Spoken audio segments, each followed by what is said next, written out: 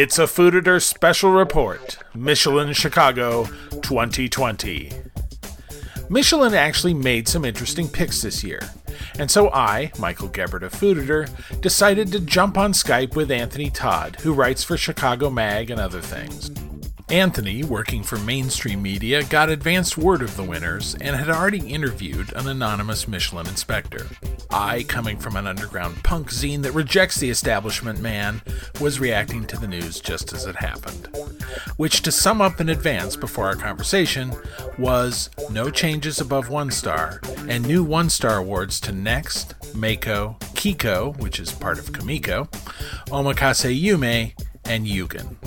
This is an interesting year. Well, let's talk about that. Let's start with all the new 3-star restaurants. Oh my God, the overwhelming number of new 3-star restaurants in the city of Chicago. As usual, nothing has moved at the top of the list. No, I can't say, I don't know. Do you have any feelings that something should have moved to the top of the list? I don't know, but I do have strong feelings about that. I'd move Oriole up to 3 because I just think it's so warm and charming. Our mutual friend Eric has a theory that if Oriole and Smith merged, they would form the perfect Michelin restaurant and could finally get 3 stars. I think that's fair. I think it's interesting you say that about Oriole because I feel the exact same way about Smith. I love Oriole, but I don't love Oriole as much as you do. But I love Smith as much as you love Oriole. I think that's my favorite restaurant in town for fine dining right now. So I would love it if they got 3 stars, but then I'd never be able to get in, and they'd raise their prices 20%. Right.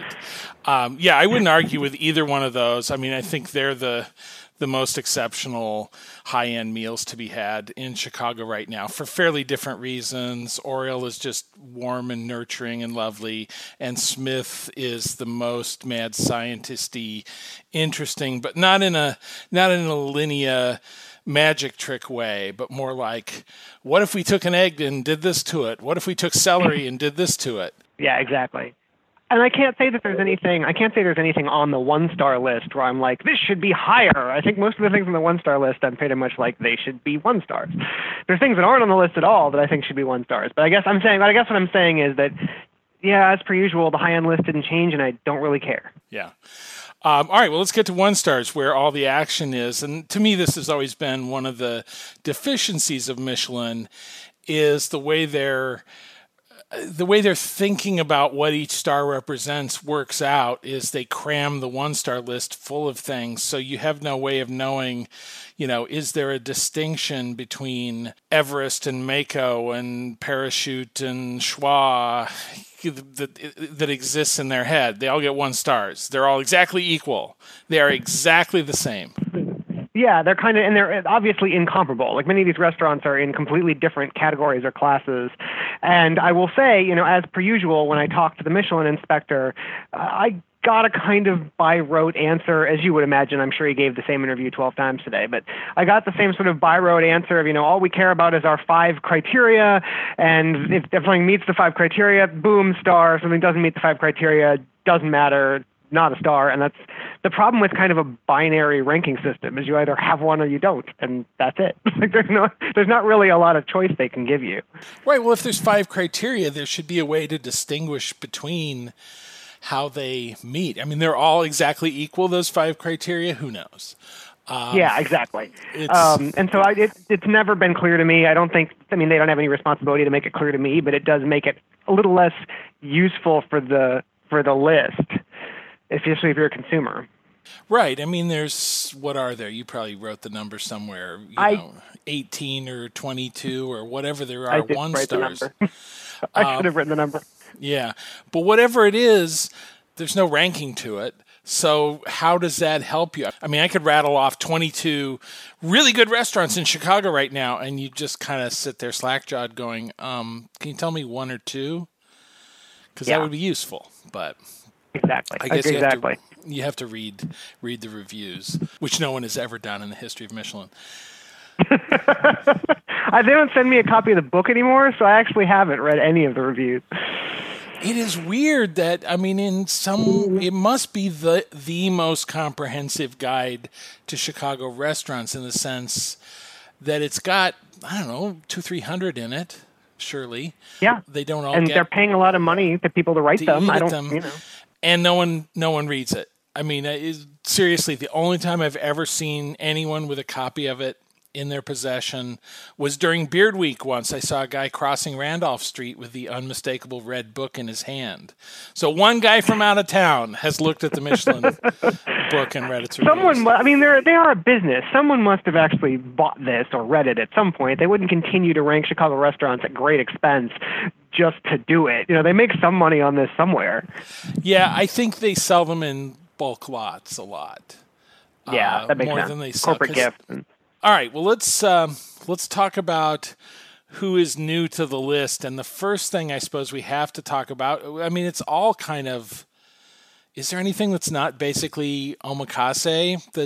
It's overwhelmingly Asian. It's not 100% Asian and Japanese inspired, but it is all but one, I think. All but one of the new restaurants is Japanese, which is, I got to admit, I know that this is a trend in Chicago dining right now of the omakase places, but the fact that the new stars were just so overwhelmingly slam dunk Japanese either means Chicago is suddenly the best Japanese dining city in America, which I don't believe, or someone at Michelin has an unbelievable obsession with Japanese food, which makes sense in a certain way.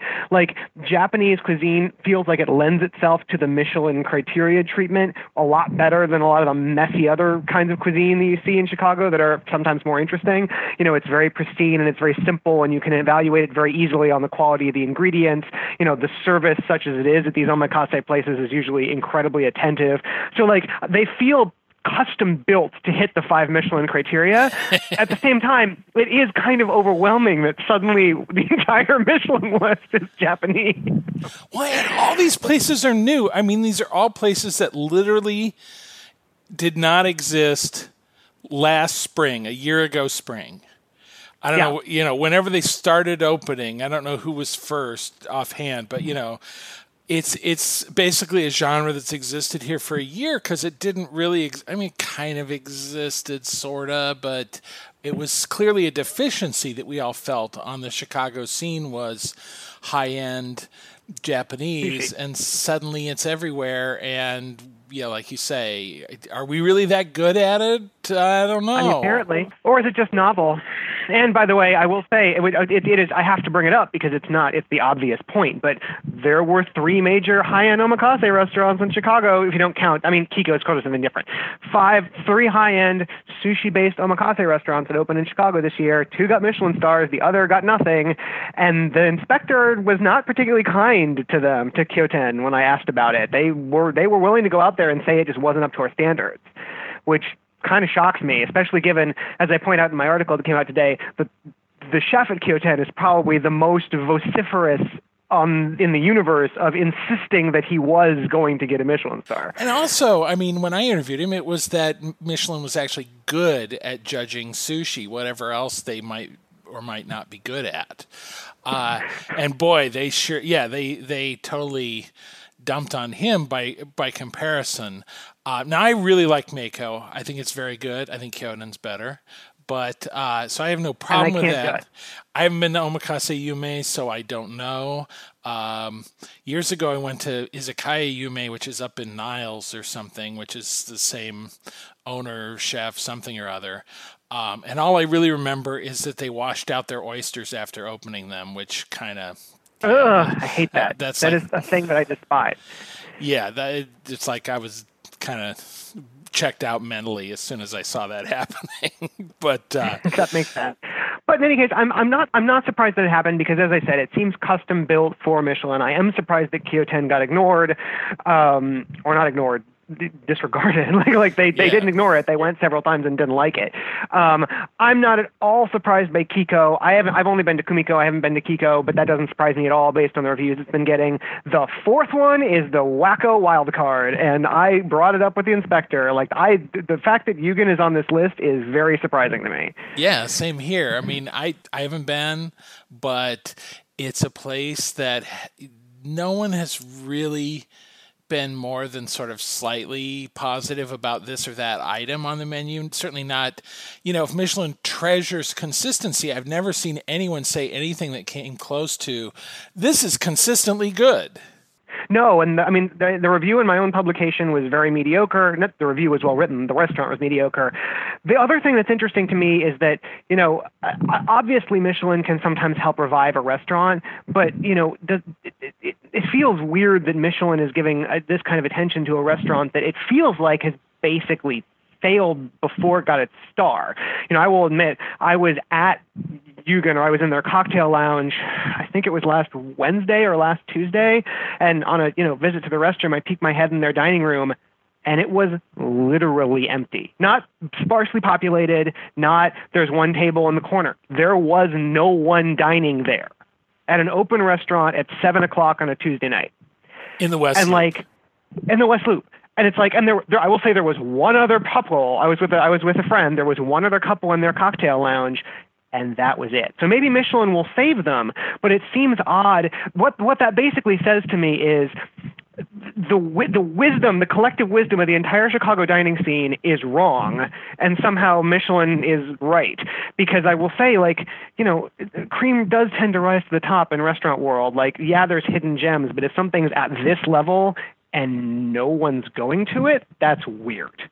Yeah. I mean, early on, I think there was resentment of, just the bad juju going on between the owner and the ex-Grace.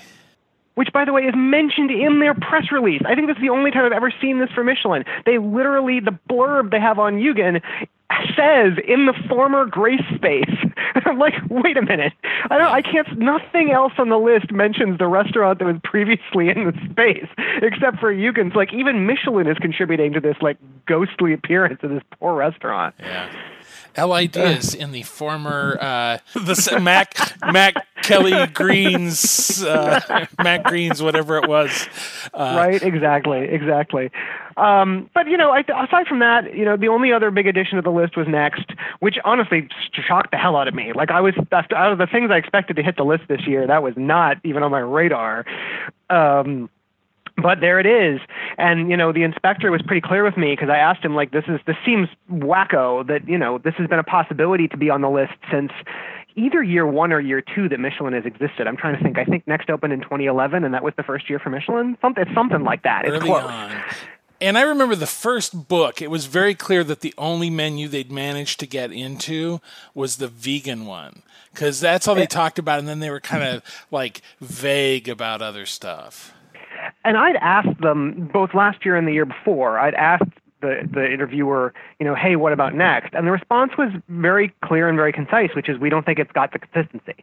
It's not that it's bad. It's that it's from menu to menu to menu. It's not just that the cuisine changes. It's that there are good menus and there are bad menus, and that's not acceptable. And this year they told me not only had they been to all of the menus, but that they were all consistent. And he literally said, the fifth of our criteria is consistency. That was what was stopping Next from making it 4. They fixed that. Now they get on it. That said, it also may be that there's a quota of stars that the Alinea group is allowed to have because Next got it and Royster lost it. I was just thinking that. So where's St. Clair Supper Club? Come on. Right? They're certainly consistent. It's going to be, you are consistently served medium rare prime rib. We know that. Mm-hmm. I can't say were you surprised about Royster? I can't say I'm surprised. I'm not surprised. Royster is the most confounding restaurant for me as someone who's going to observe restaurants and potentially write about them, in that it's been completely different every time I've gone. Sometimes it's been very good. Sometimes things have been mixed.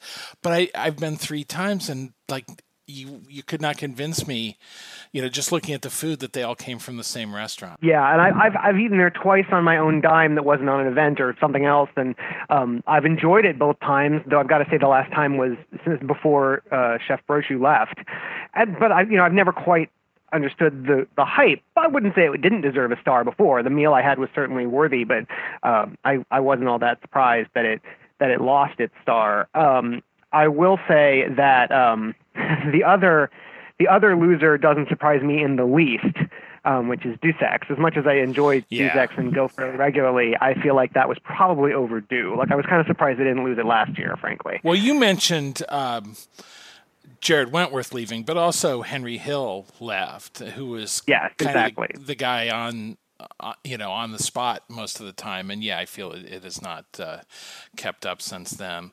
I was a little nervous about Band of Bohemia, not because I think it's gotten any worse. I've enjoyed it a lot this year, but because, like Next with Brochu, they've had some chef shuffle issues. And I'm I hope that it's not because Michelin only went at the right moment, because otherwise their guide blurb is going to be very different than what's actually served at the restaurant. But I'm as a Lincoln Square Ravenswooder, I'm certainly glad to be unnaturally represented in the Michelin list. Yeah.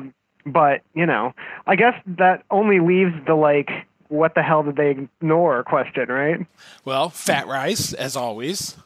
Jesus Christ, I can't even. And it's one of those things that's here's the thing that gets me about fat rice that actually makes me angry. I've said it on and on. I'm not going to go through the whole spiel about how the Bib Gourmands are bullshit, but the Bib Gourmands are bullshit. Their own criteria doesn't fit any of the restaurants that they give it to. The idea that it fits this sort of dining with the appetizer, entree, glass of wine, $40, whatever the exact criteria is, it doesn't actually work for most of the restaurants. The math doesn't line up. One place where the math actually would line up would be Fat Rice. Yeah. You can actually have a really nice, inexpensive meal there, and it's innovative and it's iconic, and it just mystifies me how they ignore it in all categories. Well, wait, especially given that they have a boner for Asian food right now. It's on the Bib list, though, now, isn't it? Is it on the Bib list now? It is Thank on goodness. the Bib list. Okay. But No, you're right. Sorry, it was SKY that I noted didn't get anything. That was the one that's completely... SKY is completely ignored. That's the one that's Asian that's completely ignored that was surprising to me. Fat Rice does have a bib. You're right. Correction. Yeah. No, and a few places that seem more charming. For a visitor from out of town, you get to see a little bit of the city that's not downtown.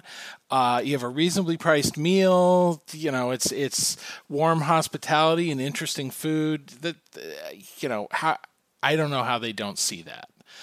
I don't know how they don't see that either. And like I said, especially given the fact that it seems like whatever inspector or inspectors is making the Chicago decisions has an obsession with Asian food.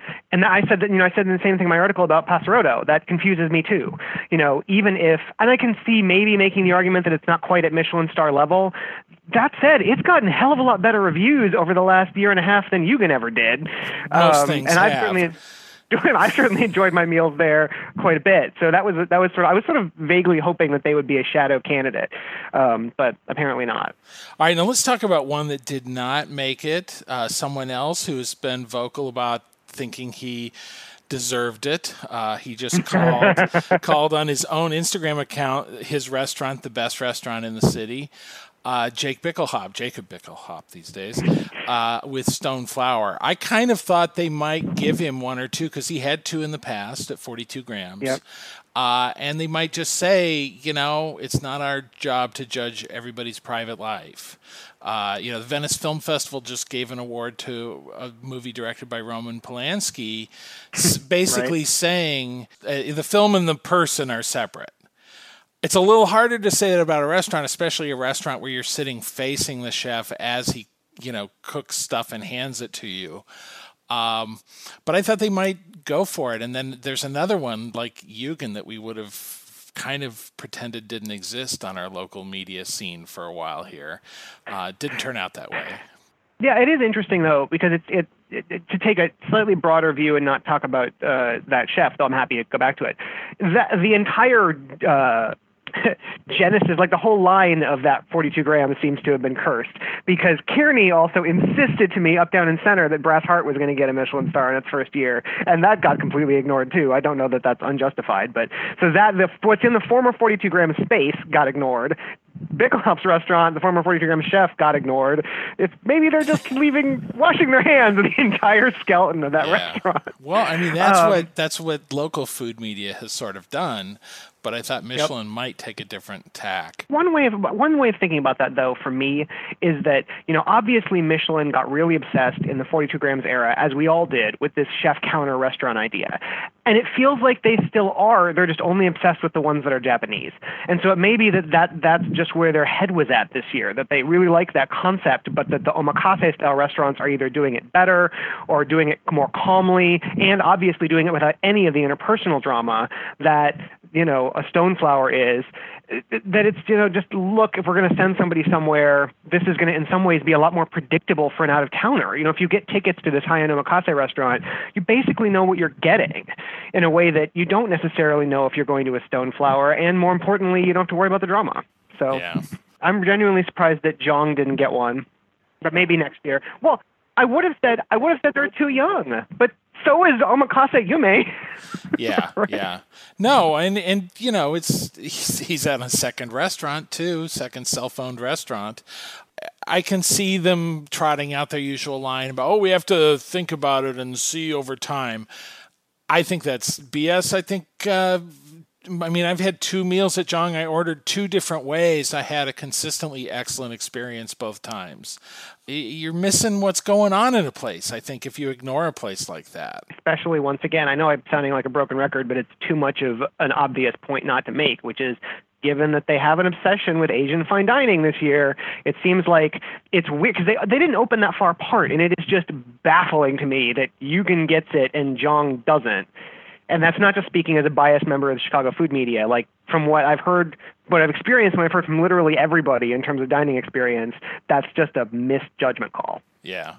I think they like Asian dining in general, very traditionally. I think what you look at with all these things is, if people are like playing around with it too much, they're not really interested. Fat rice is very much a fusion cuisine, somewhat invented on the fly by them. Yep. Only parts of it actually exist in the real world, but it's all cool. And there's a little bit of that with Jong too, which is, as French as it's Korean, and maybe that's just too weird for them, or maybe it's just we're not giving a star for French food to anybody who is not French. So. Obviously, and then the only other one I called out is Too New. I will be very surprised if Wherewithal does not get a star next year. That would shock me, given that how good they are out of the gate and how Michelin has already shown that they don't hate those chefs. Right. But it's probably too early, and I say that even understanding that the early thing is bullshit. Like, that one really is probably too early. Given the lead time for these and press and all that sort of thing, I can imagine they really hadn't had a chance to go often enough to make it worthwhile. And I guess the one I didn't call out because I've just given up on it is that Giant got ignored, but Giant is clearly not on their radar. So. Yeah. Well, Monteverde is another one that they ignore. Astonishing. And Monteverde didn't get a bib either. And that's just and once again, Monteverde is one of those places, kind of like I mentioned about Fat Rice, where you actually can go for a reasonably priced meal because it's pasta focused. You actually can go within the bib guidelines to Monteverde, and they've loved Sarah's food before because they gave her a Michelin star at Spiaggia. So I've never understood why that one doesn't get attention, unless they think, humble pasta-based Italian cuisine is just not Michelin worthy. There isn't really a great Italian. Is there a great Italian restaurant on this list that I'm forgetting about? I don't think so. There's only Spiaggia, I think. Yeah, and that's sort of the obvious one. Though, once again, they've, to their credit, managed to keep their star through a bunch of different chefs, and, more power to them. Is there anywhere else we think, holy crap, how dumb could they possibly be to have missed this? And, I don't know that there's any off the top of my head. There are obviously a lot of great neighborhood restaurants that they don't pay much attention to. If we compare the sort of national conversation and the Michelin conversation, right? It's not surprising to me to see some of the things getting national acclaim also getting Michelin acclaim. So, Obviously, Elska has gotten a lot of national attention in the past couple of years. Parachute got a lot of national attention when it opened.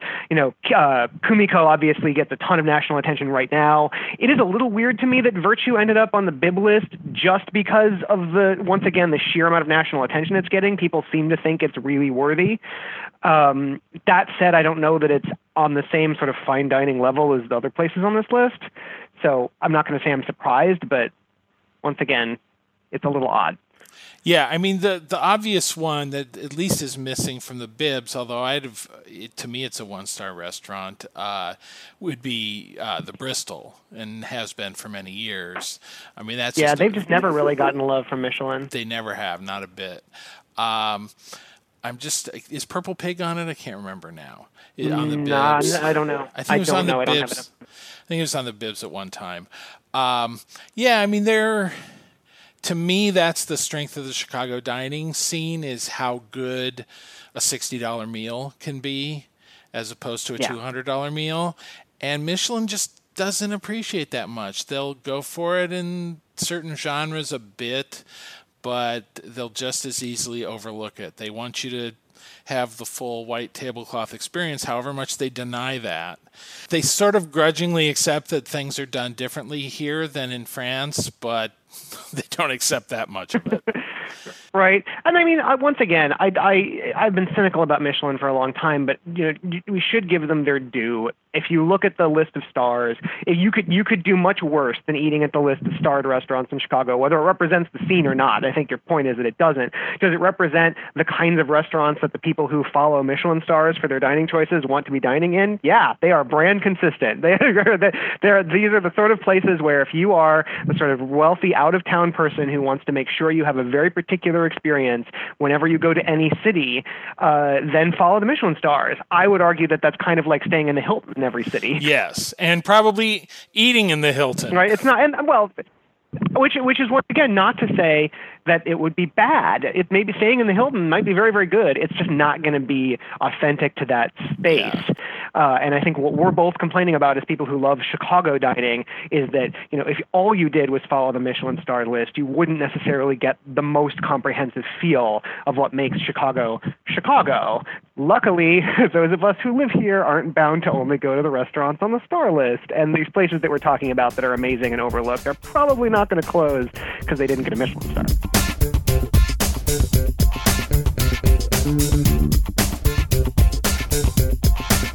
This has been a Fooditor Special Report.